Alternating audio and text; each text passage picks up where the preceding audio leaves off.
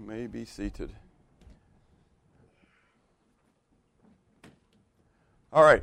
We have, since the beginning of the year, been going through the subject area, if you would, hating to use that term, but knowing God. Knowing God. And knowing God is probably the most critical subject that we could ever go through. And Jesus said in John 17, verse 3, that this is life eternal, that they may know you, the only true God, and Jesus Christ whom you have sent. And so knowing God is eternally critical to your existence. The fact is that every individual on the face of the earth will exist eternally. The difference will be where they will live, where they will exist eternally. Jesus said then, to have eternal life, to be in the presence of God, that was going to come through knowing Him, knowing the Father, knowing God, and Jesus Christ whom you've sent. Now, as we've gone through then this of knowing God, the quest of knowing God, we have considered the existence and exclusiveness of God. We have considered the composition of God. That is, the fact is that God exists and that He is the only God. The composition of God, that He is three and yet He is one. And then finally, we have begun to consider the attributes of God, looking at His natural attributes, His vocational attributes, the fact that He's the Creator, that He's the Judge, that He's the Savior. And as well, we have begun looking at the moral attributes of God. Now, as we've gone through this process, we have used a motif, if you would, an illustration of the ocean. And that is that knowing God is like going to the ocean. And that many of us have lived in Omaha or someplace inland and only have known the ocean because of looking at Wikipedia or some other kind of a encyclopedia type thing. We've read about it. We've studied it. We've learned about it in school. You know, we can tell you the salt content of the ocean. We can tell you some of the formations. We can tell you some of the things that live inside the ocean. But you've never been to the ocean. There's a difference between knowing a lot about the ocean and actually having been to the ocean. And then there are some who have gone to the ocean, and like that starfish there, they've only ever been on the beach. And so some of us go to the ocean and we kind of start making the sand castles and we kind of do the getting the tan kind of thing, and while everybody else is out there playing in the water and they're enjoying the water, we're just kind of sitting out on the beach. And so we have this proximity thing. You know, we go to church. You know, there's a lot of people out there, they know a lot about God, but they're not doing. And then there's some who just kind of go to the beach. They kind of get in the proximity of people who know God. And they're very content with that. You know, it's kind of fun to be, at the beach, making sandcastles. But you know what? Going in the ocean is a whole lot better than just going and sitting on the beach. And so for many in our world, actually, the majority of our world, they've never been in the ocean. They've never experienced God. We talked about then that knowing God concept there is not just all these factoids about God. And this is the thing that we want to be concerned about, is that we're not just learning factoids about God. We're not just learning new data points about God. There's a lot of people who know a lot of data about God, but they don't know God. And so when Jesus said this is life eternal, that they may know you, the only true God, He used the Greek word gnosko, which means an intimate relational knowledge. He didn't use the word oida, or eido, which means a factual knowledge. And so we discussed the fact that, again, that there are people who factually know about the ocean, but they don't intimately know about the ocean. And so what Christ calls us to do is to intimately know God, to know Him relationally. God is not about us having a religion, but having a relationship. And so as we go through these pieces of information, if you would, about God, it's not just to build a bigger database, but rather to come to know Him in a more intimate way. And so as we've gone through these moral attributes, we have discussed His holiness, the holiness of God. We've discussed the love of God. Over the last few weeks, we discussed the faithfulness of God. Last week, we took a quick break and we talked about God as our Father. The fact that God in that relationship allows us to know Him as Abba, Father. Today, I want to begin to look at the new moral attribute of the righteousness of God. And the righteousness of God and the justice of God are intertwined. And so we will be talking about both of those, but predominantly under the concept of righteousness. And so today we want to look at the righteousness of God proper. And then next week we'll look at this, in the second part, we'll look at its application to our lives. But right now, for now, what is righteousness? What does it mean to be righteous or to have righteousness? Well, righteousness is adhering to moral or virtuous principles. Now, the question that you need to have, especially in our culture today, and that is, who's the determiner of moral principles? Because there's no what today? There's no absolute truth. Now, there is absolute truth. But the Word will tell us what? Well, that's true for you, but it's not true for me. It's right for me, but it may not be right for you, but it's right for me. Well, the fact is, though, that there is one who is the determiner of moral principles, and that person is God. God is the determiner of all righteousness. He is the determiner of all moral or virtuous principles. Therefore, true righteousness is that which is right according to God's standards. Okay? So, you ask the question, what is righteousness then? Bring it simply down. Righteousness is that which is right according to God. Does that make sense? If God says it's right, then it's righteous. If God says it's not right, then it's unrighteous. That's pretty simple, isn't it? It's kind of like sin. What's sin? Sin is disobeying God. I mean, it really rolls down there. God said, don't do that, and I do it. I disobey God, therefore it's sin. God said, don't do that, and I do it, therefore I've sinned. Well, true righteousness is that which is right according to God's standards. Now, again, right with it is the word justice. Well, justice, dictionary definitions here, are an administration of law or a righteous judgment. See how those things blend together here? It's judging something righteously. Okay? And now, again, in our culture, that is starting to blur a little bit here, right? Because now our Supreme Court, now we're just going to get it outside the local courts for a moment. Let's go big. Let's go global here, right? Let's go Supreme Court. Our Supreme Court is now using a different set of standards today than they did even 40 years ago. Does anybody know what this new standard is that's being brought into our Supreme Court, the Supreme Court of the land today? International law. Not just European standards, international law. International law. See, there is what's called out there the UN Convention of the Child, or Rights of the Child, okay? We have not ratified it as a nation. Madeleine Albright signed it back during the days of President Clinton. But our Congress has never ratified it. So it is not law in our land right now. However, check me out on this one, okay? Because I do a lot of research, okay? The United States Supreme Court is already using it as precedent law. They are already using that convention as international precedent for this country. Even though we, as our Congress, we have that balance of powers, right? Okay, so this is not a political message, but this is illustration here. We have this balance of powers, but we're not using the balance of powers, but rather we've gone past that, and we've already used it. So this thing here, this righteous judgment. Now, the righteous judgment, according to our law of the land, that is being determined now is different than the righteous judgment that would have been determined 40 years ago. Why? Because truth is relative. It's flexible. Right. However, we know that just as true righteousness is that which is according to God's standards, true justice is that which is enacted according to the righteous principles of God's laws. And God's laws, God's word, doesn't change. Just as we discussed this when we were going through some of the natural attributes of God and talking about the existence of God and talking about God as the creator in that vocational attributes, that the world continually changes the history and the dating of the universe. You know, is it thousands? Is it millions? Is it billions? Maybe it's trillions years old. But God's word has never changed.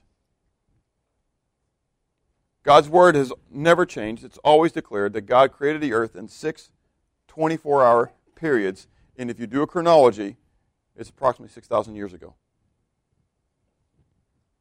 And you know what? God has never put out a revision. Remember we talked about that. God's never put out a 2.1. The Bible, version 2000.1. Because it's changed so much over the years because man has changed, and so therefore God's got to change his standards to be able to amalgamate with man. It doesn't happen that way. How many times I have dealt with people over the course of years who would like to tell me that that's just cultural. That was just cultural. That doesn't apply to me today because that was just for Israel. That was just for the Corinthians. That was just for the Ephesians. That was just for the Philippians. And my question always goes back to then why do you even read it? Because the whole thing's what? Cultural. It doesn't apply to you at all because it was all written at least 2,000 years ago.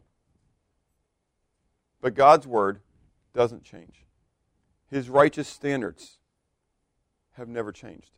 They're the same yesterday, today, and forever, just as He is the same yesterday, today, and forever. And that is because it's not just His laws that are right or righteous, but they're righteous because He is righteous.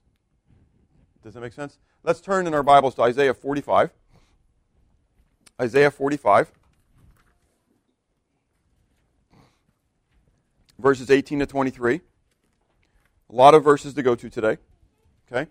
Isaiah 45, beginning at verse 18. For thus saith Yahweh, thus saith the Lord, who created the heavens, who is God, who formed the earth and made it, who has established it, who did not create it in vain, who formed it to be inhabited. That's one of my favorite verses, by the way. I got a lot of favorite verses, but that's an awesome thing. God's purpose. I mean, He didn't just kind of arbitrarily, create the world. I mean, we're talking about evolution, I mean, evolution just kind of happens, right? God says what? No, man. I created it. I created it with a purpose. I established it, and I created it so that it would be inhabited. Yeah, I love it. I am the Lord. I am Yahweh, and there is what? There's no one else. There's none other. I have not spoken in secret in a dark place of the earth. I did not say to the seed of Jacob, seek me in vain. That gets rid of a lot of the predestination type stuff too. I believe in election, but some of this ultra predestination stuff is kind of not so. Anyways, I seek me in vain. I, the Lord, speak righteousness. I declare things that are right. Assemble yourselves and come. Draw near together, you who have escaped from the nations. They have no knowledge who carry the wood of their carved image and pray to a God that cannot save. Tell and bring forth your case. Yes, let them take counsel together. Who has declared this from the ancient time? Who has told it from that time? Have not I, Yahweh? And there is no other God besides me, a just God and a Savior. There is none besides me. Look to me and be saved, all you ends of the earth. Why? For I am God, and there is none other. I have sworn by myself, the word has gone out of my mouth in righteousness, and shall not return, that to me every knee will bow, and every tongue shall confess, or take an oath. And then we know from Philippians chapter 2 that Paul finishes it off and says what? That Jesus Christ is Yahweh. And so, kind of a fun thing there. Anyways, but Yahweh says, listen, I am the only God. I'm the one who created everything. So I am the one who's in charge of all this, and I am a what? I'm a righteous God. I'm a righteous God. Okay? Deuteronomy 32, 3-4. Don't turn there because we're going to come back to Isaiah. But just, you can read it up here. It says, for I proclaim the name of Yahweh. I ascribe greatness to our God. He is the rock. His work is perfect. For all His ways are justice, a God of truth, and without injustice. Righteous and upright is He. All His ways are justice. And what was justice? Good. That which is enacted according to the righteous principles of God. Okay? So all His ways are justice. He's a God of truth, and He's without injustice. Righteous and upright is He. Now, so think about this. If God is God, and He is, yes, it's kind of a no-brainer, and He's the creator, He's the potter, we're the clay. If God said something is right, then what? It's right. Why do we declare that murder is wrong? Because God said so. Now, I want you to struggle here for a moment. I want you to struggle with this for a moment. What if it said in the Bible, thou shalt murder? I know it doesn't say that. Okay, I'm causing your brain to spin for a loop here for a moment. But what if it said, a part of the 10 words of the covenant, the 10 commandments, instead of saying thou shalt not commit murder, it said thou shalt murder. You should be afraid to make a Texan mad. That's exactly right. Because murder, according to the righteous standards of God, would be what? Would be not just legal, it would be right. It would be virtuous. It would be righteous. Now, this is what I'm saying. This is going to cause your brain to, okay? I mean, I'm thankful that we have the God that God is the God that He is. Does that make sense? Because God is the one who's the determiner of that which is. Because you got to ask yourself the question. Okay, and again, cause your brain to go. Okay? Which came first, righteousness or God? Yes, that's exactly right. Okay? But God is God, and so therefore God is the one who is the determiner of what? Of righteousness in all things. Okay? And so that's kind of hard for us to, we just kind of accept things the way they are, and this is the way it is. But the fact is then that murder is wrong because God said murder is wrong. Not because man determined when the United States was formed that murder was wrong. Even if then I live in a land that says murder is right, does it make murder right? No, murder is still wrong. Why? Because it's according to God's laws. Okay? Isaiah 11. Turn back to Isaiah 11. Because we see that Yahweh is the one who is righteous. Yahweh is the one whose words are true and just. But Yahweh continues on as I kind of blended earlier with Isaiah 45, that Yahweh is going to come to the earth again, and He already has, and He will come again to reign. And who is that?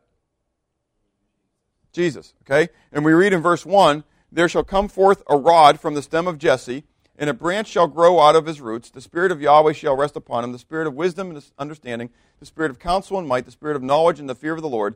His delight is in the fear of Yahweh, in the Lord.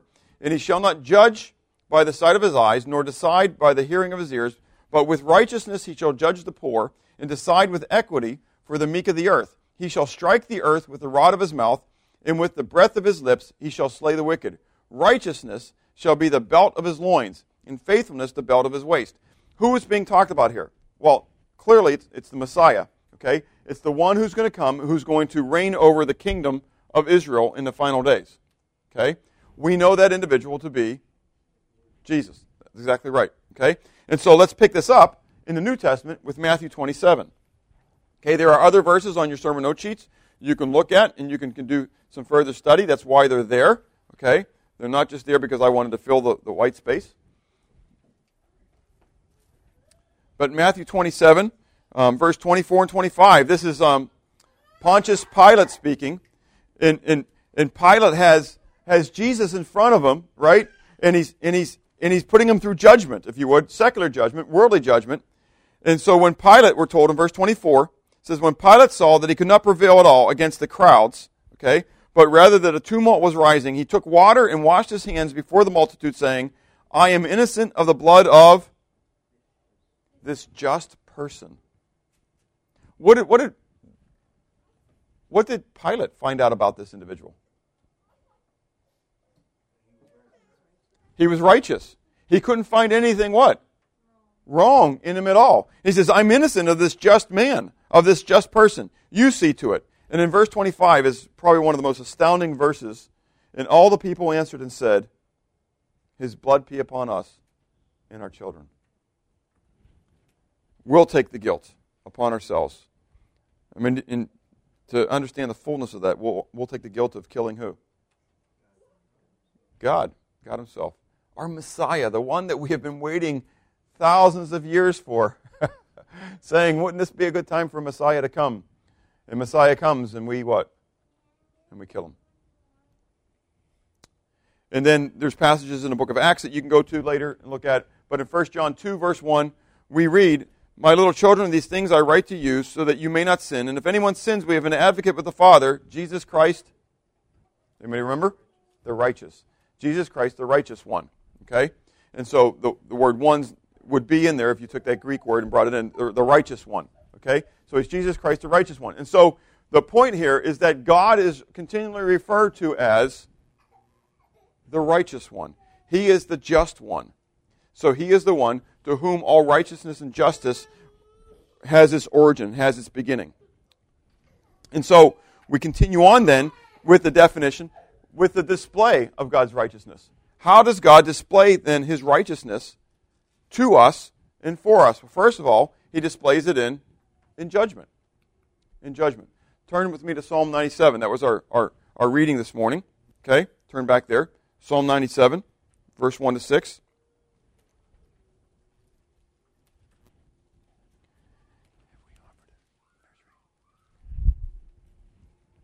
Psalm 97, 1 to 6 says, Yahweh reigns, let the earth rejoice, let the multitude of isles be glad. Clouds and darkness surround him. Righteousness and justice are the foundation of his throne. What do you think that means? What's the throne? That which he sits on. Okay, well, that's good. I mean, good. It's the place of his authority, from where he reigns and from where he rules. And so he says that his rule, his reign, his authority is founded, is established upon righteousness and justice. Okay? Those two things that we're bringing together. So that when God judges, when God brings judgment, it is going to be established in righteousness and justice. Okay? And he goes on in verse 3, a fire goes before him and burns up his enemies around about. So if the fire goes out and it burns up his enemies, how is the fire going out? In righteousness and in justice. Do you get it? His lightnings light the world, the earth sees and trembles, the mountains melt like wax in the presence of Yahweh, at the presence of the Lord of the whole earth. The heavens declare his what?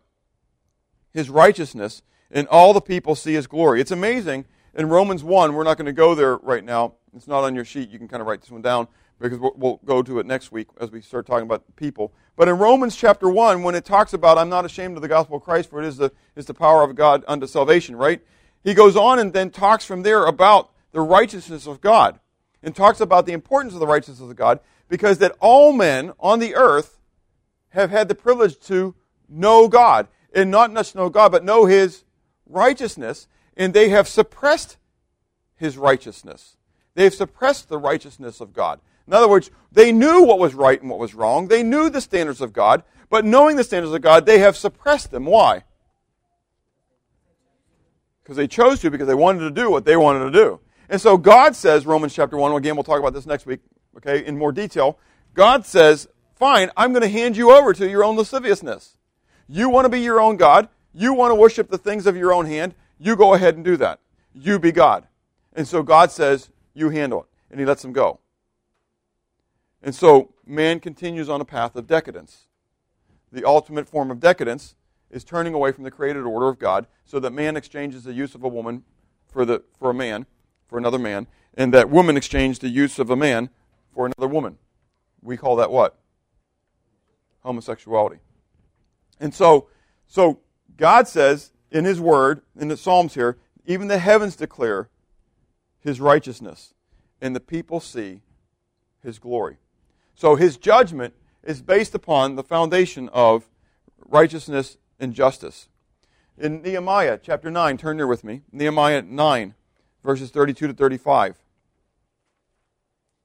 Nehemiah 9, 32 to 35 says, Now therefore our God, the great, the mighty, and awesome God, who keeps covenant and mercy, do not let all the trouble seem small before you that has come upon us, our kings and our princes, our priests and our prophets, our fathers and all your people, from the days of the king of Assyria unto this day. Look what he says. He says, God, take note, please, of all the trouble that we've gone through here, right? But then he stops, and he comes back because he recognizes why the troubles come upon them.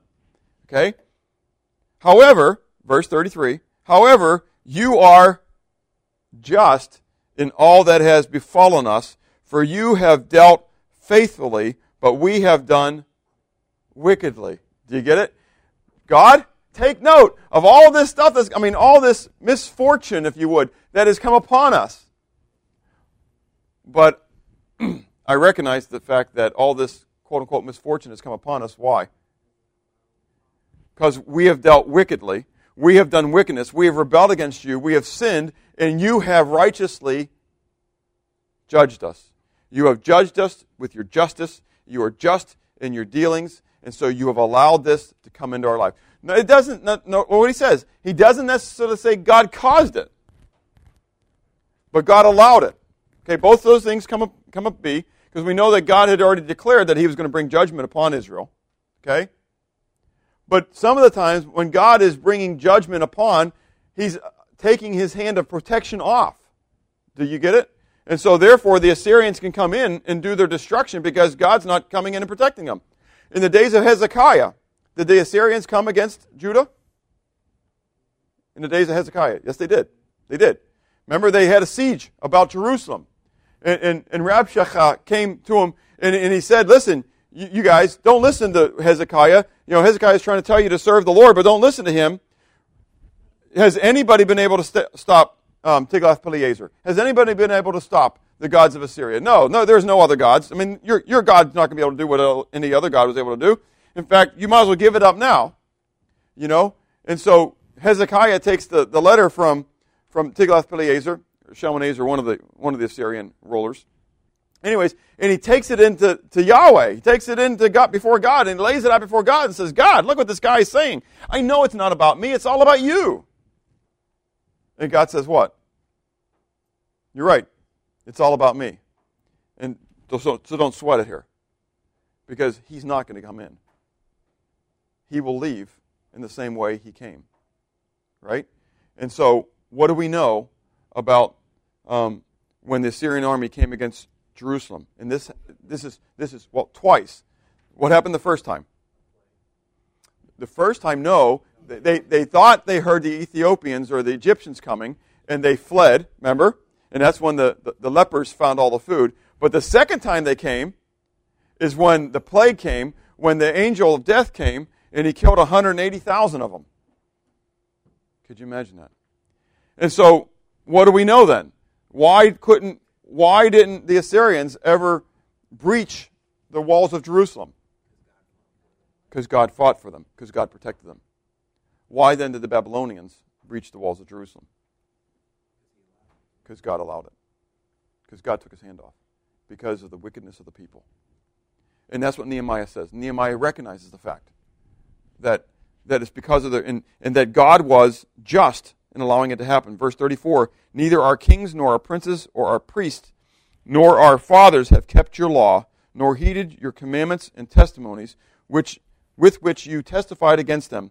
For they have not served you in their kingdom or in many good things that you have given them, or in the large and rich land which you have set before them, nor did they turn from their wicked works. Again, we'll talk about this concept more next week. But make the application to us. As we're talking about God's justice, can you make the application to the church? And what God has done for us? And what are we doing? I'm not just talking about Family Bible Church, but it does apply to Family Bible Church. But the Church of Augusta, the Church of the United States, and even more than the global church of Jesus Christ. What are we doing with what he has given to us? Psalm 9, verses 7 to 8 says, but Yahweh shall endure forever. He has prepared his throne for judgment. He shall judge the world in righteousness, and he shall administer judgment for the peoples in uprightness. Now, this should get your attention. Before we get into this next subject, our final subject for this morning, apart from Christ, okay, and I know 2020 is hindsight here, and you're all sitting here saying but I know about the blood of Jesus. Apart from the blood of Jesus, you should be in fear right now, based upon all this. Because God judges righteously according to his righteous standards, which are according to his righteous laws. And we know from James chapter 2, verse 10, that if you obey the whole law and yet you offend at one point, you're what? You're guilty of it all. And so we see then the display of God's righteousness in salvation.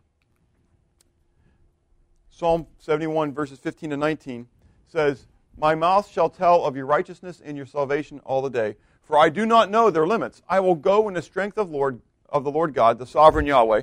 I will make mention of your righteousness, of yours only. O God, you have taught me from my youth, and to this day I declare your wondrous works. Now also when I am old and gray-headed. Some of you can't say that yet. Some of you can. Okay, I have this one up there because I can say this now, right? Now also when I'm old and gray-headed, O God, do not forsake me until I declare your strength to this generation, your power to everyone who is to come. Also, your righteousness, O God, is very high. You who have done great things. O God, who is like you? Woven integrally into the concept of salvation, not just New Testament, but even Old Covenant, is the concept of God's righteousness. Because of God's righteousness, because of His rightness and our failureness, our unrightness, if you would, our unrighteousness, we need help in the concept of salvation. David declares, and it comes from Psalm 51, have mercy upon me, O God, according to your loving kindness, according to the multitude of your tender mercies. Blot out my transgressions. What's he saying? O God, forgive me. Don't judge me according to your righteous standards. Now, this is interesting because if you read some of the other Psalms of David, he's always continually declaring what? Judge me according to my righteousness, O God. But now all of a sudden he's saying, wait a second, God, don't judge me here according to my righteousness. Rather what? Forgive me. Have mercy upon me according to your chesed, your faithful loving kindness to the objects of your covenant. According to the multitude of your tender mercies, blot out my transgressions. Wash me thoroughly from my iniquity and cleanse me from my sin. For I acknowledge my transgressions, and my sin is always before me. Against you, and you only have I sinned. And what is sin? Disobeying God. And so, therefore, let's bring in the concept that we're talking about today. It is not conforming ourselves to the righteous standards of God. Okay? I have sinned and done this evil in your sight, that you may be found just when you speak, and blameless when you judge. Here's David. And we read the little preamble there, right? When did David write it? After he had gone into Bathsheba. Yeah, Adder. I don't know what happened to the F there. Anyways, but after he'd gone into Bathsheba, and Nathan points him out and says, you're the man, right? And so now all of a sudden he realizes his guilt is found out according to the law, according to God's righteous standards, that which David would have enacted, would have enforced upon others in his land. David deserved to be killed by stoning. He went into another man's wife. And not only did he go into another man's wife, and that was all he needed to do to be stoned, but then he killed the husband. So now he's guilty of murder. I mean, that's a double death penalty here. Double life sentence. And David goes before God and says what? Forgive me. I'm what? I'm guilty. I'm found out and I'm guilty. But God, I'm pleading on your mercy. I'm pleading on your grace. But I know that regardless of the decision you make right now, your decision, your judgment will be just. Because you are the righteous God. And the decisions that you make will be righteous. How many of you go before God when you've sinned and declare that to Him? I understand we have 1 John 1:9. You know, confess your sin before God, and He'll be faithful and just to forgive your sin and cleanse you from all unrighteousness. That's fine. He can positionally cleanse you. But really what you want God to do is what? Take away the bad stuff that goes with it. Take away the practical spanking. God, it's not that I want our relationship back squared away here. It's just that I don't want you to hold me accountable for what I've just done. I don't want the bad things to go with it. David says, I want to be forgiven. Nevertheless, I know that you're going to be found blameless when you judge. So, in this concept of salvation then, there has to be a standard of righteousness. We've already discussed what that standard of righteousness was, right? That's what? It's God's righteous law. Turn with me to the book of Romans. Well, in fact, before you go to Romans, stop by the book of Matthew. Matthew chapter 5, verse 20. Now, again, we talked about this a little bit in Sunday school, where people take the Sermon on the Mount of Christ and they say it doesn't apply to us because it's kingdom theology. So it only applies to the millennium. It doesn't apply to us today. And I go, I really don't get it. Jesus is God on the earth, and His kingdom reigns in my heart. And so, therefore, if He is reigning in my heart, therefore, His teachings apply to me today. But in Matthew 5, verse 20, we read, Jesus in this context of these standards that He's putting out says, "For I say unto you, that unless your righteousness exceeds the righteousness of the scribes and the Pharisees, you will by no means enter the kingdom of heaven." Now stop for a moment before we go into the book of Romans. You can start turning there if you want to. What do you think the people understood when Jesus said that?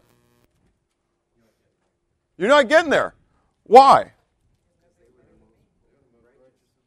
The Pharisees were the most righteous that there were. I mean, they're the ones who are honoring the law. In fact, they're honoring it so much, they're trying to make sure that the jots and tittles that they're not going to do anything wrong. And so Jesus says, unless you're more righteous than those righteous guys, you're not going to get to heaven. And so for all the people like you and me sitting there, you know, the ones who have struggled with sin and yada, yada, yada, yada, and understand that He calls those guys whitewashed sepulchres later. But the ones of us who knew we're sinners, right? We're sitting there and we're saying what?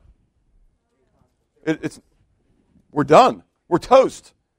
It's a done deal. Well, if that's bad enough, again, back in the book of Romans, chapter 2. Look at Romans 2, beginning of verse 11.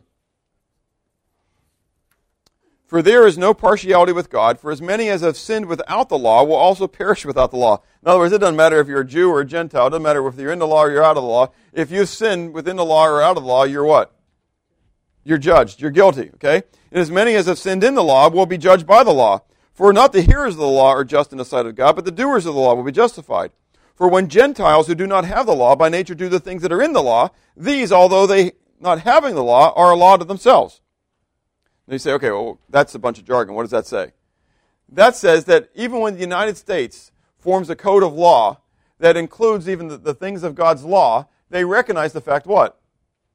That God's law is right. I mean, there is within man, just in man, because man has been made in the image and likeness of God, that man understands the moral righteousness of God. They have within them this understanding of what moral righteousness is all about. And so even if they're not going to overtly follow the God of the Bible, they come up with these laws that are what? Consistent with His righteousness. And so they make a law to themselves, but their law unto themselves just confirms the fact that God is righteous. And so when you have your own code of standard of what is right and what is wrong, and you can't even live to your own standard, do you know what you prove? You're really foul. Because usually your standard is what? Lower than God's standards. And you know what? This is exactly what brought me to Jesus Christ. For 23 years, I went to church every Sunday. Every Sunday. I mean, probably within two hands, you can count how many times I missed. Okay? I mean, I know it's the stories of, when I was a little guy. I mean, we would walk to church in the snow. We really would. I mean, it's just Pittsburgh, man. Life doesn't stop because of snow. And we'd walk to church. And so I was there every Sunday. I was active in the youth group. I helped my dad with the treasurer's work. I was an usher. I was an acolyte. I mean, I. And I had all my own righteous standards.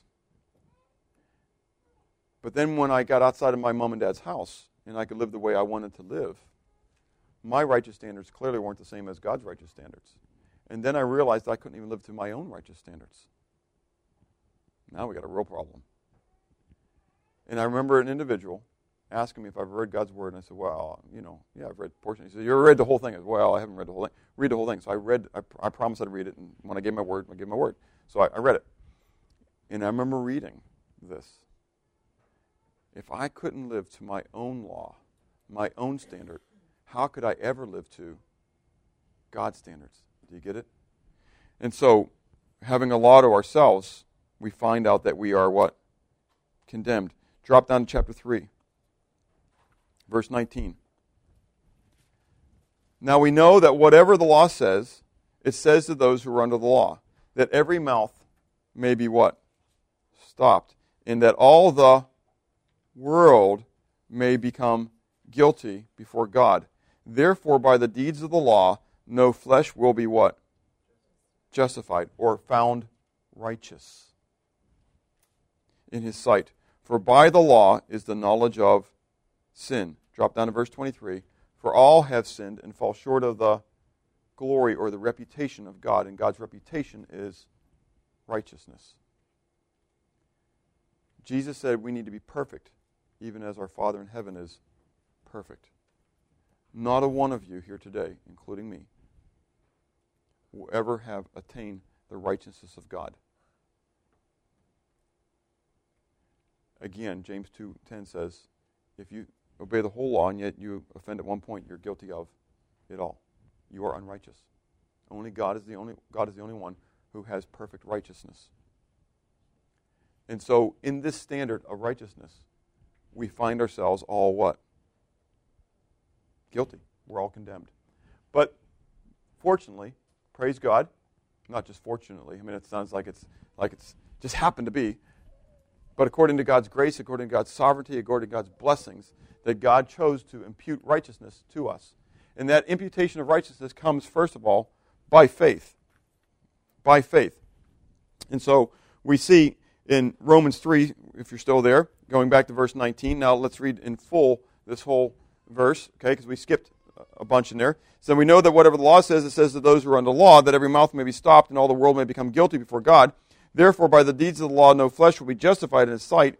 For by the law is the knowledge of sin. But now the righteousness of God, apart from the law, is revealed, being witnessed by the law and the prophets, even the righteousness of God through faith in Jesus Christ, to all and on all who believe. For there is no difference, for all have sinned and fall short of the glory of God, being justified freely by his grace through the redemption that is in Christ Jesus, whom God set forth as a propitiation by his blood, through faith, to demonstrate his righteousness, because in his forbearance God has passed over the sins that were previously committed, to demonstrate at the present time his righteousness, that he might be just and the justifier of the one who has faith in Jesus.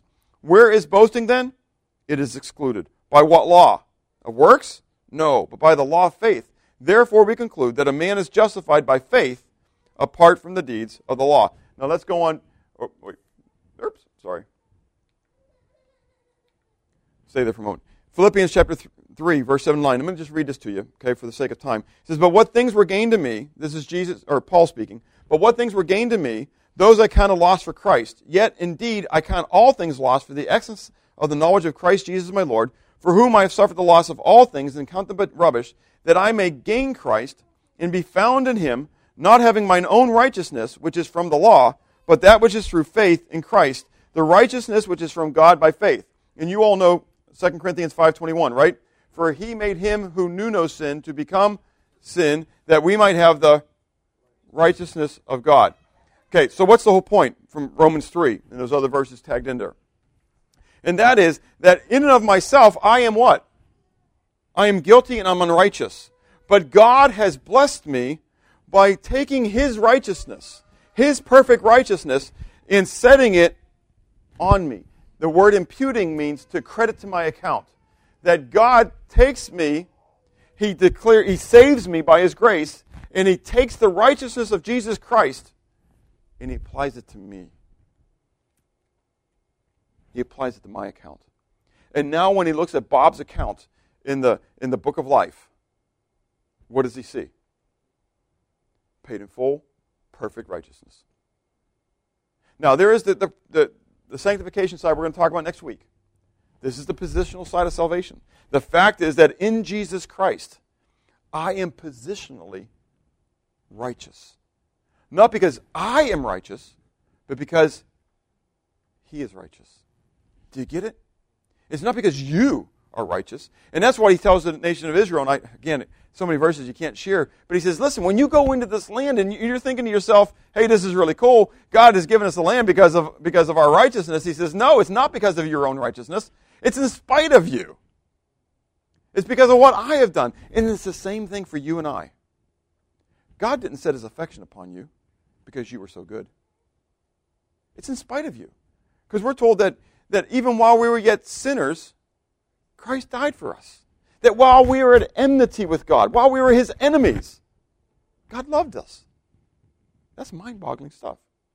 And not only did he love us, but he died for us. And when he died for us, he took his own righteousness and stuck it on our account and said, you can't do it on your own, but I'm going to pay it. Here it is. Righteousness according to God. But not only is it by faith, it's by God. Because we couldn't do it on our own. God had to do it. Do you get it? We could not. There is no way that we could ever come up with this imputation of righteousness by ourselves. And so going back to Romans 3, what does it say? How do we get this righteousness given to us? By God. God does it. In 2 Corinthians 5:21, that he made him who knew no sin to become sin for us, so that we might become the righteousness of God. That God places the righteousness upon us. It's all about God and not about me. It's all about God and not about me. And so finally, this evaluation of righteousness. How are we evaluated in our ultimate righteousness? It's the throne of judgment, the judgment throne. Matthew 13, 49-50, Jesus says, so it will be at the end of the age. The angels will come forth, separate the wicked from among the just, and cast them into the furnace of fire. There will be wailing and gnashing of teeth. Does that sound familiar? That sounds a lot like Revelation chapter 20, doesn't it? In Revelation chapter 20, we read about the great white throne judgment. And at the great white throne judgment, the dead, small and great, will all stand before the great white throne. And they will be judged out of the books according to their what? Their works. And may I add a little bit to that? To their works of righteousness. To their deeds, whether they be good or evil, whether they be right or unrighteous, whether they be just or unjust. And so when they are then judged according to their works, what will happen? What did we just see according to the standard of righteousness? No one will be justified according to their own righteousness, according to their own works, according to their own abilities. No one will be found justified. But only those who will be found written where? In the Lamb's Book of Life. And all those who are not found in the Lamb's Book of Life, all those who have not accepted, all those who have not received by faith the righteousness which God has offered, will be thrown into the lake of fire. It's consistent throughout. People want to get rid of hell. You know why they want to get rid of hell? They don't have to give an account. There's no account. That's right. I can live how I want to live here because it doesn't matter. You know, it's so mind-boggling to me because we deceive ourselves. And so we think if we can theologically get rid of hell, then God has to get rid of hell. Does that make sense? In other words, if down here, if we as the clay, we determine this is what God needs to do, that God has to listen to us. But one of the things we discovered way back in the beginning of the series is God is what? He's sovereign. He doesn't give an account to man. He does what he chooses to do. And so God has already declared what the rules of the game are. Does that make sense? He's declared what righteousness is. He's declared how salvation is attained. And he's also declared then what the consequences of not attaining salvation the way he's declared is. And so, what's your standard of righteousness? Is it the same as God's? That's a good answer. That's out of the mouth of babes. He's honest. I always love, when someone comes into the office, this is years ago, I had someone come in for counseling at a previous church, and they said, Pastor, I'm struggling with sin. I said, praise God. And they just looked at me like, huh? I said, I'm glad you're struggling. There's too many people who aren't struggling. They're just enjoying it. They don't even know they're doing it. Praise God you're struggling. What's your standard of righteousness? Let me ask you, what should it be? All have sinned and fallen short of the glory of God. Have you, by faith, accepted a gift of righteousness which God offered you? You know, we always feel like we're the what? We're the special case. I mean, not you, I know, not people here, but it's the people out there. But how many people think they're what? They're the special case. They don't have to do it God's way.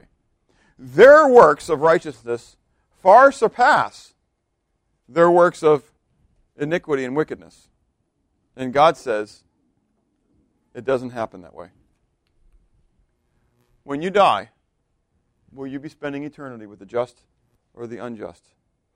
Now, if you attend here often, you know that I'm not one to issue invitations and have you come down the aisle, and I'm not going to have you coming down the aisle today either, okay? It's between you and God. But there are certain messages which God reveals and brings to us very clearly the need of salvation in our own wickedness. And I don't want to walk away from those things. And so, if you're here today, and this applies positionally to you as far as salvation goes, I challenge you. I'm not asking you to put up your hand. I'm not asking you to come down the aisle. I'm asking you to go to God and to give your heart to Jesus Christ.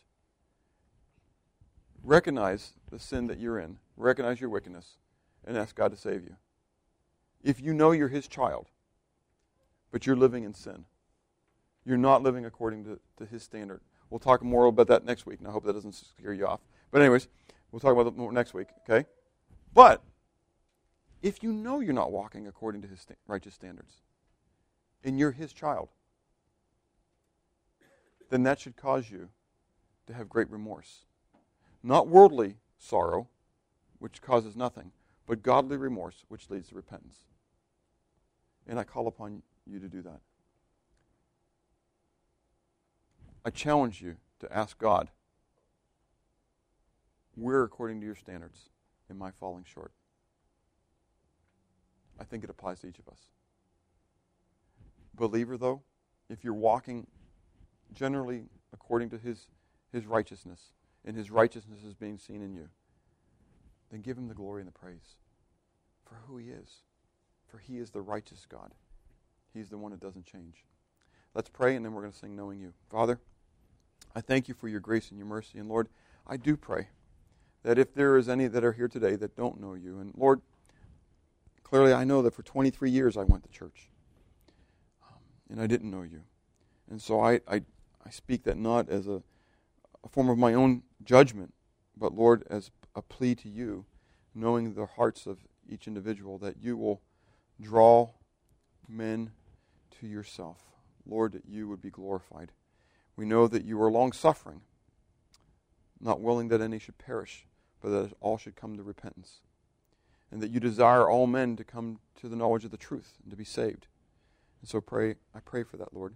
I also pray for those who are Your children, Lord, that You would cause us not to become complacent, that we would not become lethargic in our walk with You, but God, that we would continually be striving to glorify You and to emulate Your righteousness in this world. Lord, that we would not succumb to the relative truth of our culture, but Lord, that we would hang our hat on Your absolute truth, and that we would declare the things that are right and declare the things that are wrong, not based upon our own opinions, but based upon what You have declared. God, help us to glorify You. In Jesus' name, amen.